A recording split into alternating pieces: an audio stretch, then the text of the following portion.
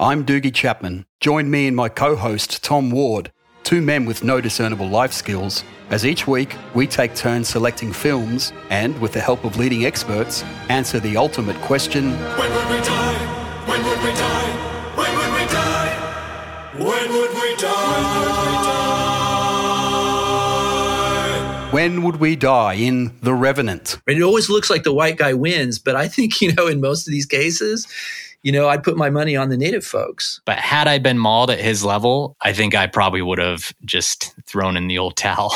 Willy Wonka and the Chocolate Factory. If you're a Oompa Loompa working in that factory, you'd have to be a little bit concerned. He's been experimenting on Oompa Loompas as his subjects for who knows how long. Aliens. That it looks intact, at cryogenic temperatures.